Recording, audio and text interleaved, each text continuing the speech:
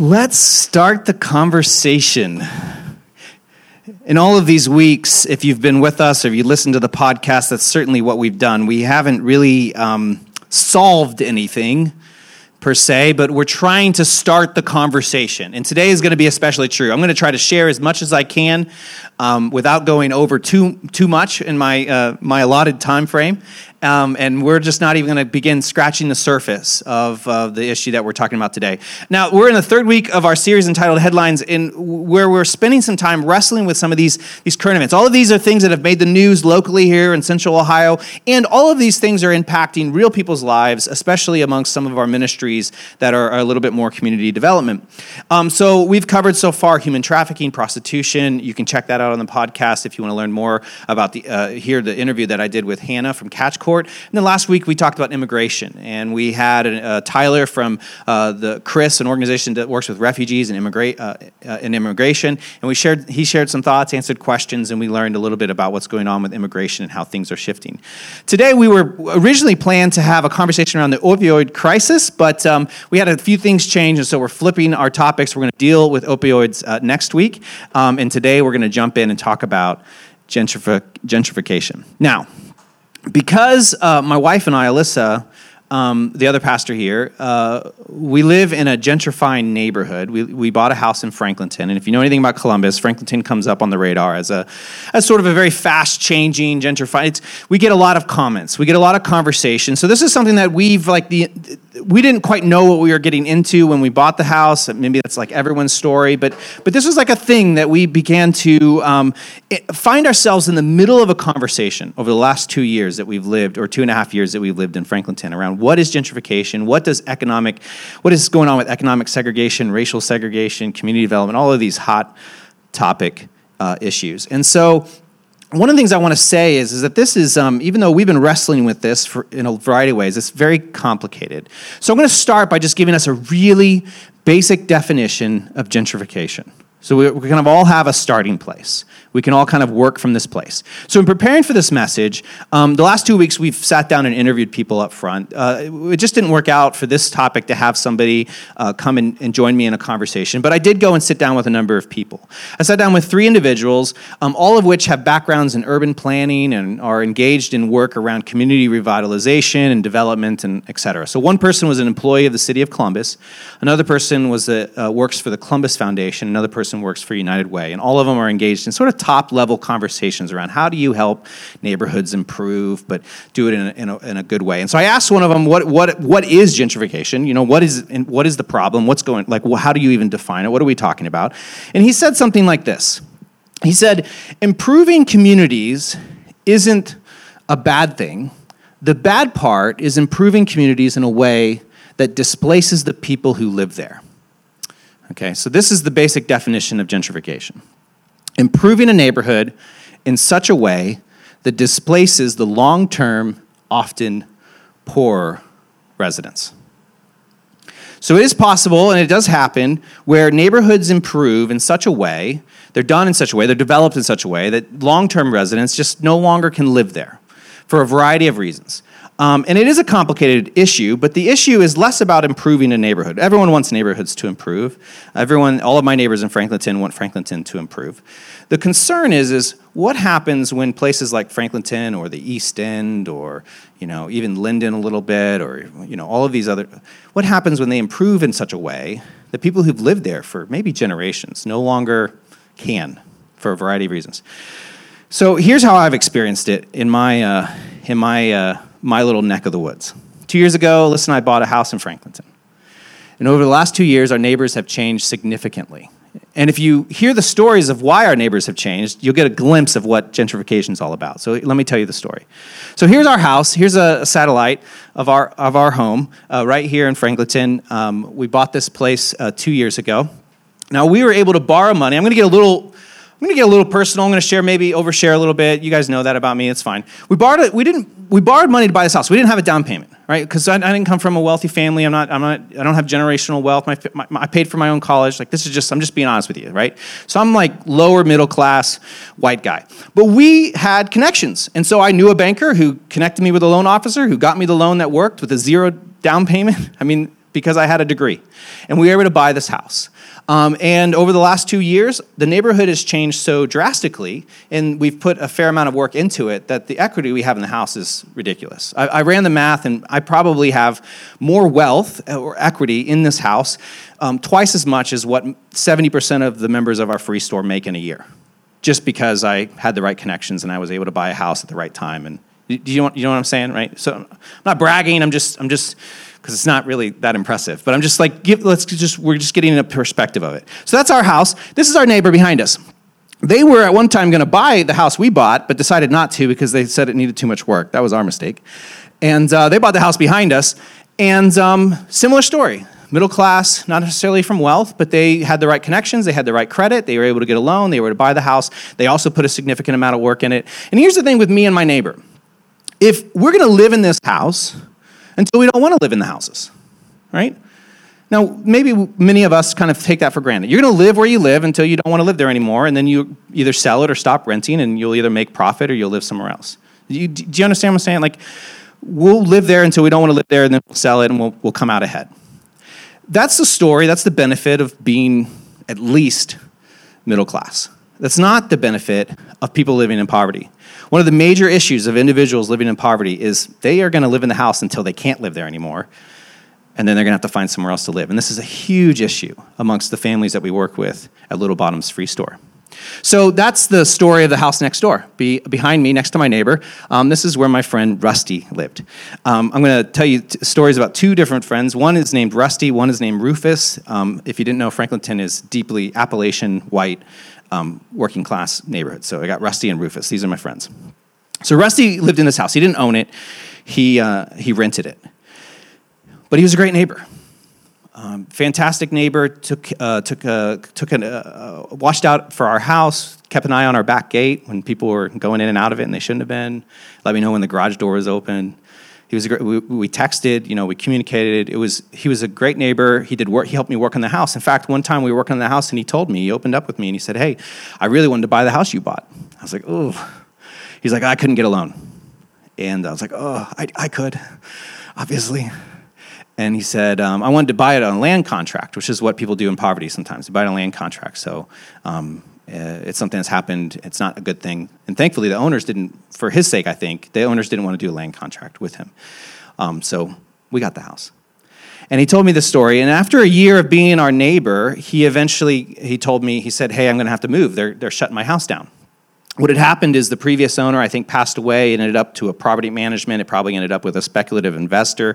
Some person out of state, doesn't care about our neighborhood, never seen the house, ends up in control of this house. So code enforcement says people shouldn't be living there. It wasn't a great house. So they said, you can't rent it anymore, so you're going to leave. So he leaves.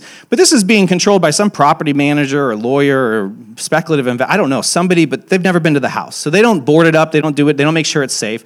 And as soon as Rusty moves out, which was a great neighbor, squatters move in. Okay. They were not great neighbors. They ran the house on generator for a year, through the winter, if you can imagine. This is a real story. This is happening within a couple miles from here, friends. They ran the house on a generator, and they began to run drugs and women, these issues that we're wrestling with. This was happening just behind us. And our neighborhood in that particular block became really unsafe for a lot of reasons. Our car was stolen once. Our truck was broken into twice while these neighbors. So eventually, this house changed hands again. It went from this random investor to a local investor, somebody who lives in the area. And I think they actually live in Franklinton. And immediately, they put the eviction notice up for these squatters, which, by the way, if you're squatting somewhere, you still have to be evicted. You can't just kick people out. It's an interesting little nuance in the law. So they put the eviction notice up. The squatters eventually move out. They get their stuff out, all of that. And he gets the house boarded up, and our neighborhood eventually becomes just significantly safer because of that. And one of the nuances I've learned around gentrification and even some things about like white guilt that I maybe wrestle with is local homeowners like myself and my neighbor, or even local investors, are 100% better for neighborhoods than out-of-state speculative investors or property managers. So that's just one of the nuances that, like, if you're looking for a bad guy, so to speak, it's not usually when, good meaning people move into a neighborhood and try to be a good presence in that neighborhood. It's really these bigger, distant organizations, investors who don't care, and they leave houses to just become whatever they need to be until they're worth selling. So that's what happens. That's my friend Rusty. If you move over to this house next to us, this is where my other friend lived. Great guy, great neighbor, helped mow my grass, overcharged a little bit for it, but that's okay. And then I found out, it's not that part of it funny, but it turned out that he had gotten a hold of some opioids and drugs, became addicted, and thankfully he had a niece. And his niece figured this out before we did, and I felt like an idiot because I lived next to him. And I should have noticed him just wasting away, but I didn't. Busy raising a kid, or whatever. So his niece makes him leave, and they keep renting the house for a while, hoping that he could come back, but his niece just decides, no, you're not going to live in this neighborhood, you're not going to live that close to access to drugs and all that. And so they leave. We have new neighbors, but and they're fine neighbors, thankfully. But I still miss my friend. So he moves. And then this is my favorite story. The house back all the way up at the top of the screen. This is a house that was in disrepair. So much disrepair that it got hit with a variety of code violations. So this is a theme amongst gentrification. Its siding was cracked and just terrible. And so I don't know what was going to happen, but they had to fix it. They had to get the house painted ASAP, or something bad was going to happen. I'm not exactly sure what would, but it was going to be an issue. And so this is the coolest part. This church finds out about it. They send their youth group down. I don't know the church. I don't know the youth group, but I saw them working outside my back window. They set up ladders. They buy red paint. They paint the house. They make it look great. He passes the code violations. It's fantastic. Great story. Except for they did too good of a job. Someone came to the house and offered a significant amount of money to now buy the house because the neighborhood's gentrifying, and this family, I don't know the details. I'm guessing that they probably didn't get what it would be worth in a couple of years, so it might not have been the best decision, but it was probably more money than they thought it was worth, and they ended up selling the house. And I've got all kinds of mixed feelings about that. Here's a church that worked hard to keep them in the neighborhood, but then at the other hand, it's like they ended up coming out ahead in some strange way. Now, I share this because these are the kind of stories of people living in neighborhoods that are in transition. And I share all of this because these are the kind of issues that are at play when we talk about gentrification or the struggle of the urban poor. Things like middle-class families and early adopters buying houses and fixing them up, or out-of-state investors or local investors, and drugs and prostitution and code enforcement and boarded-up houses and squatters and skyrocketing property values. These are the types of things, all of this complicated mess, and they're impacting real people's lives, and people are moving because of it, or they're selling, or they're all of these things play out. And often when you're wrestling with this, and this is coming from somebody who lives in this conversation, you don't know what the right action step could be. And part of this is because these kinds of stories are just a symptom of deeper issues at play. The big problem with all of these issues are often they're influenced, they're manufactured, not just because of individual choices, but by the larger system of laws that are set in place. And the residual impact of laws, even outdated laws that were in place throughout the 20th century or even the formation of our country. And that's really where I want to head today. So welcome to church. If you're new with us today, we are going to spend a significant amount of time talking about property law. Is that exciting? Interestingly enough, we're going to start with property law that you might not know exists. It's in the Bible. So in the Old Testament, there's a significant amount of laws. You know, the Old Testament law? There's a significant amount of laws in the Old Testament that talks about property distribution, selling and buying property, and displacement, what it means for people to have to move or sell their property. So we're going to start there. We'll look at the Bible. We're going to spend some time in Scripture today talking about property law, and then we'll look very briefly at property law in America. And what I want to do, and I'm going to challenge you to do, is let's consider American property law, and let's hold it up against Old Testament property law and just see how they compare. Spoiler alert, they don't compare well, okay? So let's jump into it. We're going to look at two books in the Old Testament. If you have your Bible with you, you can open it. Old Testament, we're going to look at the book of Numbers. We're going to look at the book of Leviticus.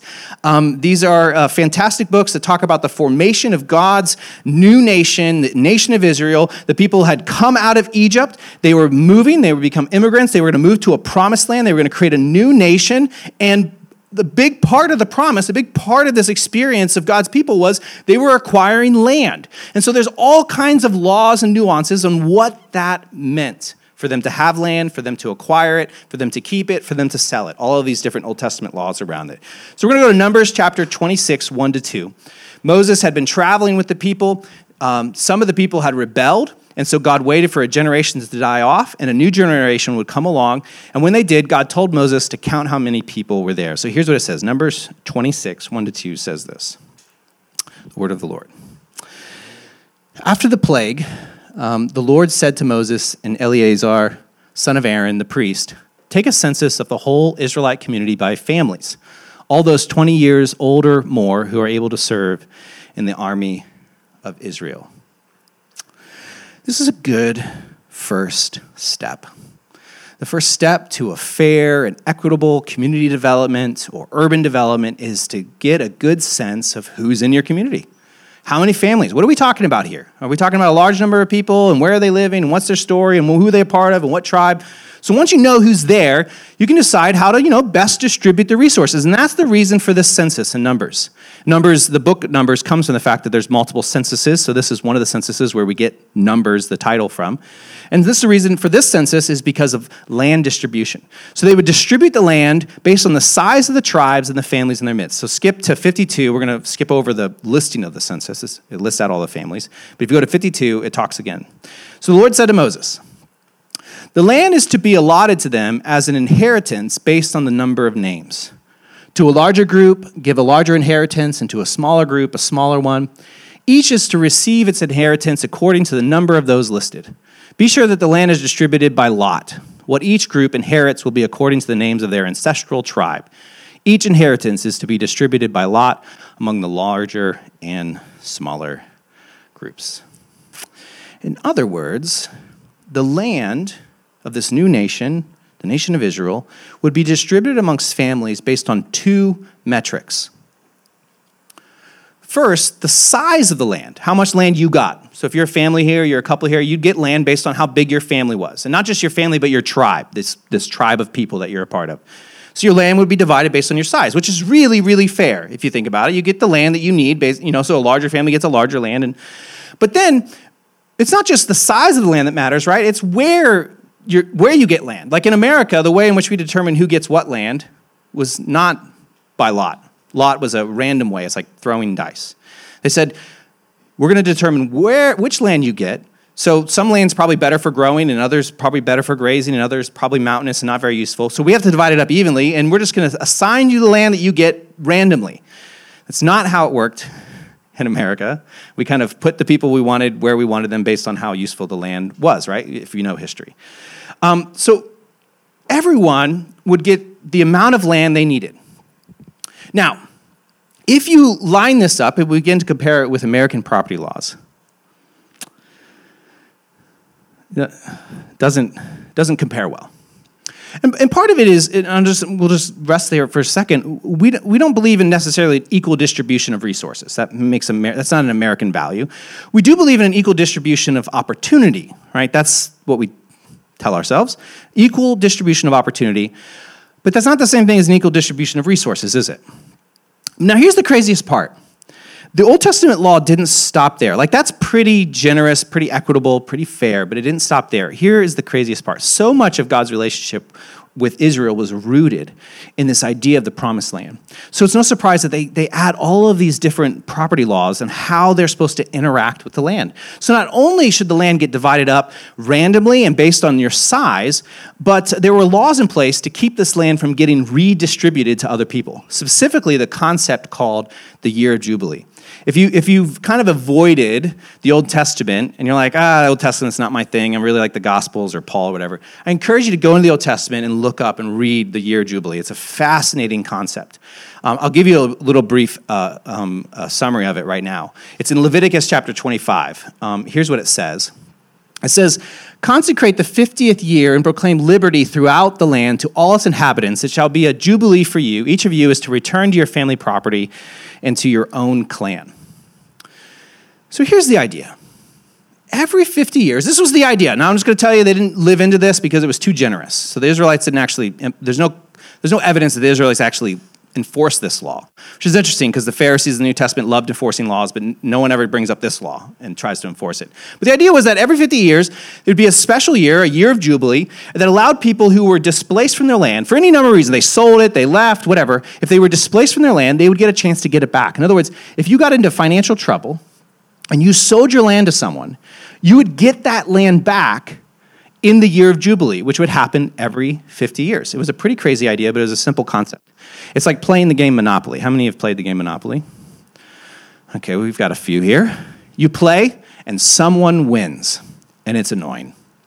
And in order for them to win, you basically have to lose everything. I mean, that's how the game works. So they get rich off the property they bought from you, and the other players lose the property that they had acquired over time.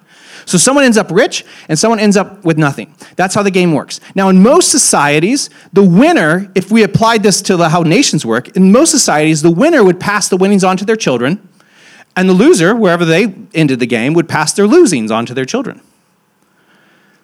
But in Israel, after 50 years, or what was essentially the length of a generation, your children or grandchildren will get to start with the same pieces you got to start with, which is a great idea, because no one wants to play Monopoly indefinitely. Can you imagine playing Monopoly and picking up where you left off the last game? It'd be terrible. So the year of Jubilee was like, no, after 50 years, we're going to swipe the board, we're going to start over, everyone goes back to their original land, and we're going to start over. And so, you don't have to inherit, you don't inherit the wealth of your parents, but you also don't inherit the loss of your parents, because every 50 years, everything resets. Now, if you read verses 14 to 17 out of Leviticus, you can see that this really impacts how land is valued, because you're really buying the land for a 50-year period or less, and so it changes the value. You can read that on your own. But all of this is rooted in the theology. It's verse 23. It says this. It says, the land must not be sold permanently, because the land is mine, and you reside on my land as foreigners and strangers. Throughout the land that you hold as a possession, you must provide for the redemption of the land. He says, God's talking to his people, and he says, we're not going to sell land to each other and it's going to last permanent, because, friends, it's not your land to begin with. It's mine. I own it. You're just stewarding it, and we're going to reset the board every 50 years. That was the idea. That itself is, if you kind of get lost in everything else that I'm saying today, hold on to that. Reflect on that. I don't think that's necessarily how we often think of what we own, this idea that we're stewards, that it's actually God's, that God has the say. Now, there were a number of other provisions in the year of Jubilee. I encourage you to read it. Rights for the relative to buy the land back and cancellation of debts, a full sweep of the board, so to speak, a complete reset. Everyone gets another chance. And it was such a radical concept that they didn't actually implement it as far as we can tell. But some suggested that if they did, or if anyone else did, this kind of radical, generous, fair, equitable, like absolutely crazy way of doing property law, if someone actually enforced this every 50 years, a full reset, you would probably eliminate poverty in a community. It just hasn't happened. Now, I say all this for a reason.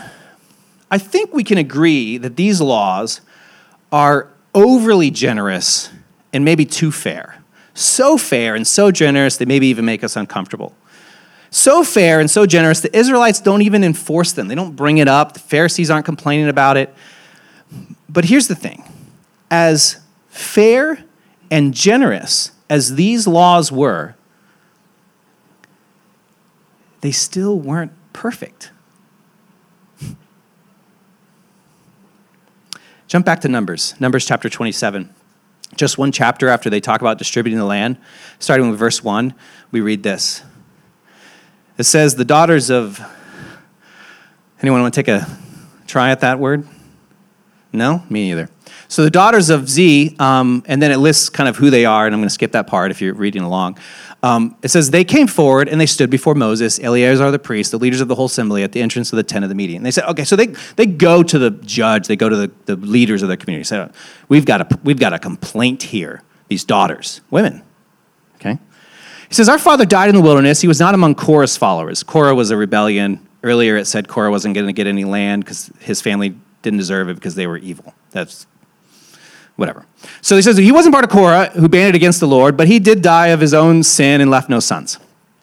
Why should our father's name disappear from his clan because he had no son? Give us property among our father's relatives. So as fair and generous as this sort of land distribution was, there was still this flaw. You see, the law, which maybe you picked up on because they're only counting men who could go and serve in the military, it was for men. Men were counted in the census. Men would get the land distributed. So there was this one tribe, only daughters, and they say to Moses, hey, Moses, what about us? We have no sons in our family.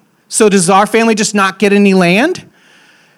As fair and as generous as the Old Testament law was, it still favored some parts of the population more than others. Women were generally excluded. Slaves were excluded. Foreigners were excluded. So very generous for if you were a free man who was an Israelite. Generous but not perfect. So Moses, he takes this request to God.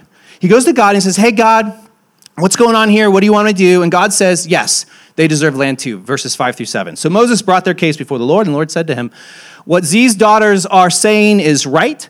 You must certainly give them property as an inheritance. They point out the flaw in the system. Moses takes it to God. God says, that's right. Yeah, that doesn't, let's not do that. Let's fix it. So the women of this tribe, they become landowners. Now, don't glaze over the significance of this, friends. This is thousands of years ago in prehistoric Israel, and the women are going to become landowners. Put this in context. The first property laws in America, the great country of America, that allowed women to own property, the first ones that really showed up were in 1839 in the state of Mississippi. They allowed women to own property, not land. So it's like, women's rights, 1839, we finally can own something. Slaves, specifically. You can own property, slaves. That's the layers of sort of an unjust property laws in America. The first rights women get is to own another human being. Now, slowly over time, these rights, they grew and they developed in various states to include housing and even businesses, but it wasn't until the 1970s, don't need to tell you all this, you know it already, it wasn't until the 1970s that women could get a credit card without their husband signing for it. But thousands and thousands of years ago in prehistoric Israel, women, because someone pointed out a flaw in the system, were owned property. So I say this because the law is very generous, but it wasn't perfect, even in Scripture. It had to be adjusted, right? The laws that's how they work. And this wasn't the only loophole that impacted these women. We're going to get lost in the weeds a little bit, but stay with me. We're going to go somewhere. Later in Numbers, in chapter 36, they resurface with another complaint. Not the women, but the men of the larger tribe of that family. They go to Moses and they say this. It's a long verse, so hold on with me. It says this. It's listing all the people who came. I'm going to skip that part. They came and spoke before Moses and the leaders and the heads of the Israelite family. So they call an assembly again. Verse 2. They said, when the Lord commanded my Lord to give the land as an inheritance to the Israelites by lot, he ordered you to give the inheritance of our brother Z to his daughters. Next verse. Now suppose they marry men from other Israelite tribes. Then their inheritance will be taken from their own ancestral inheritance and added to that of the tribe they marry into. And so part of the inheritance allotted to us will be taken away. And then when the year of Jubilee for the Israelites comes, their inheritance will be added to that of the tribe into which they marry, and their property will be taken from the tribal inheritance of ancestors. I told you we were reading property law. This is how it reads. Here's what's going on. These women inherited land because their father had no sons. But if these women marry someone, that land would naturally go to their husbands. That's just how it worked. They basically owned the land until there was another man in their life who could, own it. And if their husbands were from another tribe, that land would go to that tribe. And if the year of Jubilee comes and the land resorts back to the original tribe, the question they're asking is, will it resort back to the women's tribe or will it resort back to their new husband's tribe? And they said, I think it's going to resort back to the new husband's tribe, and Moses agrees. So in this particular case, as generous even as the year of Jubilee is, in this case, if it was enforced, which it wasn't, it would have worked against these women and against these tribes. Okay, everyone take a breath. Here's my point. As generous and as fair and as equitable and as beautiful the Old Testament laws are regarding property, and as important as those laws were in building a just society, even these laws, God-ordained laws, weren't perfect. And they favored some people more than others. And in certain situations, things got messy, and those in the margins, specifically women, foreigners, and slaves, would not come out on top. Here's what I want us to understand. On a scale of fair to unfair, God's laws were way up here, right? And on a scale of generous to not generous, God's laws are like way up here. And on a scale of equitable to not equitable or just to not just, God's laws are at the top. And yet, in some cases, amongst those in the margins, they still were not fair. They still were not generous. And they still were not equitable for everyone. if we use that same scale on American property laws, they're not even starting up here, friends. Most of the laws built around American property laws had to do with originally seizure, which is at the best unfair. We just take the land. Or purchase. If you had the money or the power, basically you could have the land, right? So we're already starting much lower than this ideal, okay? So the question becomes, how much lower will that impact those in the margins?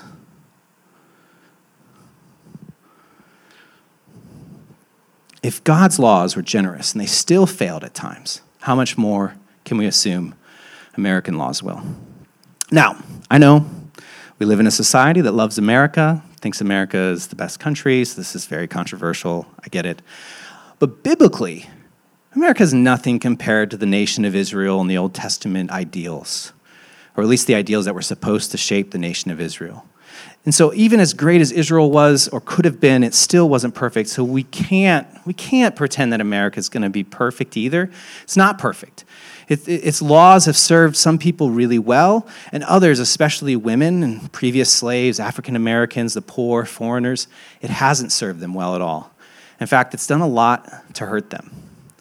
I say all of that to just really create space in our hearts and our minds to say, hey, you know what? Maybe things aren't as great as they could be, especially when we compare it to God's ideals in the Old Testament.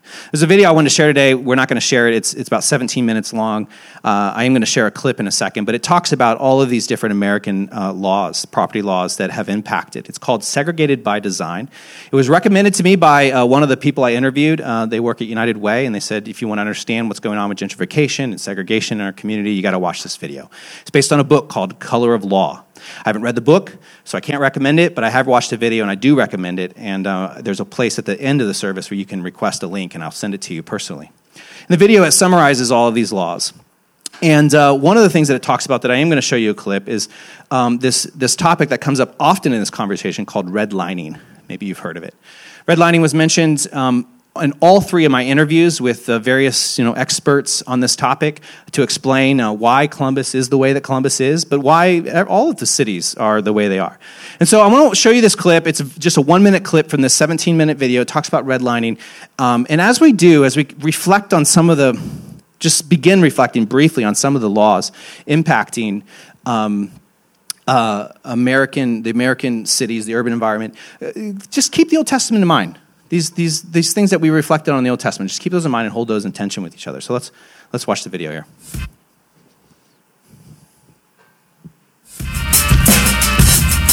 The term redlining comes from the federal government's creation of maps of urban areas nationwide. And those maps were color-coded to indicate where it was safe to insure mortgages. Anywhere African Americans lived, even places where African Americans lived nearby, were colored red to indicate to appraisers that these neighborhoods were too risky for the FHA to insure. The FHA's justification was that if African Americans bought homes in white neighborhoods, or even if they bought homes near those neighborhoods, the property values of the homes they were insuring, the white homes they were insuring, would decline, and therefore their loans would be at risk. In 1940, for example, a Detroit builder was denied FHA insurance for a project that was near an African-American neighborhood. He then constructed a half-mile concrete wall, 6 feet high and a foot thick, separating the two neighborhoods, and then the FHA approved the loan.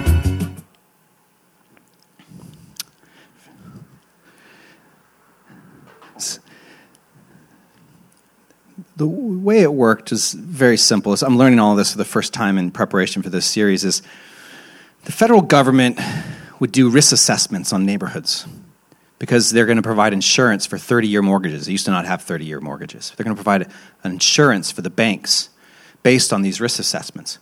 So you'd get graded A through D. And D neighborhoods and many C neighborhoods, they're not going to get the insurance, which means you're not going to get the loan, which means you're not going to buy the house or you're not going to build the house. But if you get the A or B rating, then you would. So if you get the loan, then you own the house, and now you have wealth that's acquiring, and you can send your kids to college and all this good stuff. If you don't, then you're renting, in multiple generations renting. You're not acquiring wealth. You don't have these resources to pass on to your children. So I recently pulled up the redlining map of Columbus. Would you like to see it? Find this interesting? Let's bring it up. This is a federally commissioned map. This is a real thing. I'm not making this up. Here it is. You can see. I'll share this with you. If you look at the red areas, that's where gentrification is happening. Okay, so at one point, people couldn't get houses insured in those areas because of the quality of life, all this sort of stuff. Now they're becoming desirable. So you got Franklinton right here. It's red and yellow, so C and D. You have Grandview, actually, interestingly enough, has a fair amount of yellow. If you know anything about the community of Grandview, is historically a working class community, not necessarily wealthy. There's some parts there that are blue in Grandview, that other parts that are yellow. And if you're familiar with even just the Grandview history of like up the hill and down the hill, this is one of the conversations that used to happen. There used to be 2 elementary schools to serve these different types of neighborhoods. And this actually just changed recently. And it's a part of the conversation in this neighborhood. You've got, of course, then the green areas. You've got Clintonville up north, you can't quite see. You've got Upper Arlington, you got Bexley, and interestingly enough, you got Westgate over in the hilltop that was listed green. These are A-quality neighborhoods. You're going to get a loan for them. Now, the metric they used to determine this was a variety of things. There was just a variety of these are white real estate filling out forms. Now, we don't have the form for Columbus. It would have been interesting. I'm actually wondering what happened to them. But OSU has forms for all of these other cities in Ohio. You can go look them up for yourself. And it's hand-typed realtors' notes that they're submitting to the federal government to determine risk assessment. So I'm going to share with you some snippets of these forms. And what I want you to see is that this wasn't subtle. It wasn't like, they're very clear that this is a race-class issue. So here's some of the notes. I'm going to show you only forms from D-rated, red-lined neighborhoods, okay? So here's some of the notes. And I'll just say that if there was any African Americans in the neighborhood, it was automatically D. It would get a red line. But there were other neighborhoods that didn't have African Americans. They're also listed D because of other reasons. We'll get to that in a second. So here's one. 15% African American. The other thing that's interesting about this note is smoke, noise, and dirt from railroads. This goes back to this idea of distributing land randomly in the Old Testament. In cities, the polluted areas were reserved for the people who, they were kind of sort of directed in that area. So pollution is a big part. And then the health and then the vitality of the family and the education of the kids are all being impacted by pollution, which was a lot worse in the 1950s than even now. So 2 notes there, 15% African American. So it's D-rated for those 2 reasons. The next one goes like this. It says the African American influx appears to be static, but then it lets you know that these are the better kind of African Americans because, they own homes. Very racial, very class-based. Next one. They even let you know, what's the influx of African Americans in a neighborhood? Is it up or is it down? That's going to impact the value of the property there. So slow infiltration of African Americans in this particular neighborhood, rated D, even though it was slow. Next one. Even if there was just 4 families living in a neighborhood, it's listed. Just four families, but we're going to make a note for it. It's getting listed D. Next one. Heavily populated by not only, the other thing that they were often mentioning is not just African Americans, but other foreigners. And they would add notes like, well, these are the good kind of foreigners, or these are the bad kind of foreigners. Like, this is some of the language that they would use in these official documents. So foreigner burden, but also notes like this. Next one.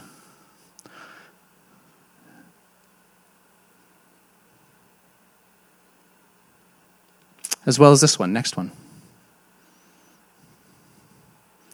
Low class of white people, probably code word for Appalachian. Now remember, these are not some, personal racist realtor club that's trying to hurt, This is federally commissioned risk assessment that determines whether you're going to get a loan. And this is only a couple generations ago. This is happening. So here's the difference between American laws and the Old Testament. Neither were perfect, of course, but in the Old Testament, it was almost like they didn't click. It didn't click, this is going to hurt the women in our family. We should fix it. So when they see it, it's brought to their attention, they fix it. In America, not only did we know it would impact some people in negative ways, but those people are used as a metric for measuring the value of a place. This is just one example of how we've gotten it wrong. Friends, the laws have changed, and they probably need to change a little bit more. But the trickle-down effects of these of generations is overwhelming. I met with somebody who's African-American even just this week who lives in Upper Arlington, predominantly white neighborhood, and he confided to me, he said, yeah, I'm the first in my family to own a home. His parents didn't own a home, his grandparents didn't own a home, they've rented, and now he all of a sudden owns a home. Change is happening, but the impacts are still residual because of it. We're left to the question. And the question is this: what can we do about it? Like I said at the beginning, we're just starting the conversation. There's so much that we can say, and I just laid a whole bunch of really heavy stuff on a room full of white people, so my apologies for that. I think you guys can handle it, though. There are a number of ways that we can make a difference. The first one, honestly, is to learn more. So I'd encourage you to watch the video. On your seat, you got a take action card. One of the check boxes, if you put your name in your email, it say, hey, send me a link to the video. Yeah, you could find it on your own, but I'm telling you, if you fill out the check box, and I send you the email with the link in it, you're more likely to watch it. So just fill out the checkbox. If you want to see the video, it's segregated by design. You can go to segregatedbydesign.com if you want, but fill out the checkbox. I'll send you the link. It'll be super easy. The other thing is that I think we need to, as a church, promote diversity. We have created, rather intentionally, deeply segregated neighborhoods throughout America, and race tension still exists today. I was talking with a Grandview resident, and they were talking with another Grandview resident, and they said, hey, what have you been up to this summer? This is a true story. So what have you been up to? Said, I've been going to the pool, been going to the pool. Oh, how's that going? Oh, it's good, but I kind of wish they just, they limited the pool to Grandview residents. Now, here's the thing about the Grandview pool, if you haven't been. I've been once, and it's a fantastic pool for 2 reasons. One, it's just a really nice pool. All right, it's a really cool pool. If you haven't been, you should go. And it's not just for Grandview residents, okay? Anyone can go. The second thing I love about the pool, it is by far the most diverse place in Grandview. Not been in a place in Grandview that's more diverse. I love it. So he says, she says, yeah, I wish they would limit it to Grandview residents. He says, oh, why? Is it like overcrowded? Is there too many people there? And she's like, well, no, not really. It's just, well, I don't know. I think I might know. I'm afraid to ask. People say stuff like that, and it sucks. And I want us to be a church where we don't let that go unsaid. Where we don't just let that be said and nothing's challenged. Wherever you live, whatever neighborhood you live in, we need people to embrace, stand up for, promote diversity. If a bill goes before your city council, it says pools only for Grandview residents, don't assume it's innocent. Show up, speak out. Do you know what I'm saying? We've got to be people, whatever neighborhood you're in, whatever community you're in, we got to understand what's really going on here, what's really being said, and we've got to speak up, and we've got to talk. You don't have to be rude, you don't have to be mean, but yeah, it's our call as children of God who got, and belonging to a church that is made up of people of all nations. We got to be willing to represent that and stand up for it. Talk to our neighbors. So if you're interested in that, I think there's lots of room in our community and in this neighborhood and other neighborhoods, whether it's Grandview, Westerville, Worthington, Bexley, neighborhoods of our church. There's lots of rooms to hold intentional conversations. Upper Arlington's already doing this, so I got connected with my friend. They have an organization that's trying to promote diversity in Upper Arlington. I think Grandview needs something like that. It doesn't have anything like that. So if you're interested in that kind of conversation, there's a checkbox. I don't know what it looks like. I don't know what it's going to happen. But if you're, interested in that, there's a checkbox. I want to be a part of that conversation. You can check it at some point in the next year. You know how we work. We'll get people together and we'll figure out what that looks like. The third thing that I'm just going to throw out real quick is affordable housing. One of the biggest things around gentrification and all of this neighborhood and property laws is that we've got entire generations that don't have anything. They constantly get moved in and out of shelters, people living in tents, I have a friend who works almost full-time at a minimum wage job and can't afford a place to live. Affordable housing is a significant issue. A lot of people in Columbus are trying to address it, and we know as Central City Church and specifically our work at Little Bottoms Free Store that it is only a matter of time before we get engaged in affordable housing. And we don't know what that's going to look like. It might look like somebody, even here today, donating a house to be used in affordable housing, or it might look like a couple of families investing in a place, or it might be developing a grant that allows for rental assistance that we couple with social. We don't know, but it's a huge need, and we know that eventually this is something that we're going to have to be engaged in. So if you're interested in that conversation, there's a checkbox as well, and we'll keep you updated as things develop. So I encourage you to do that. I encourage you to check either the video or the diversity conversation or affordable housing. These are some really tangible ways that you can just be in the conversation to make a difference. I'm going to invite the band to come back up as we close. I want to thank you for allowing us to go on this journey, and I do want us to spend a couple of moments in reflection and prayer. I really believe in God's grace and God's mercy. It doesn't matter how bad things get or how much we mess up as a nation, as individuals. God's grace and God's mercy is able to make all things new, and that's my prayer for our communities and for our neighborhoods. So let's spend some time in prayer, in reflection, and what does it mean to receive that grace, to be washed clean of our sins as individuals, as families, as a nation, and to begin something new. Will you pray with me? God, we come before you, and Lord, we humbly confess that we have sinned against you in what we've done, in what we've said, in what we left unsaid, and what we've left undone. Lord, we repent. We just trust that your grace is able to cover us and forgive us and make us new.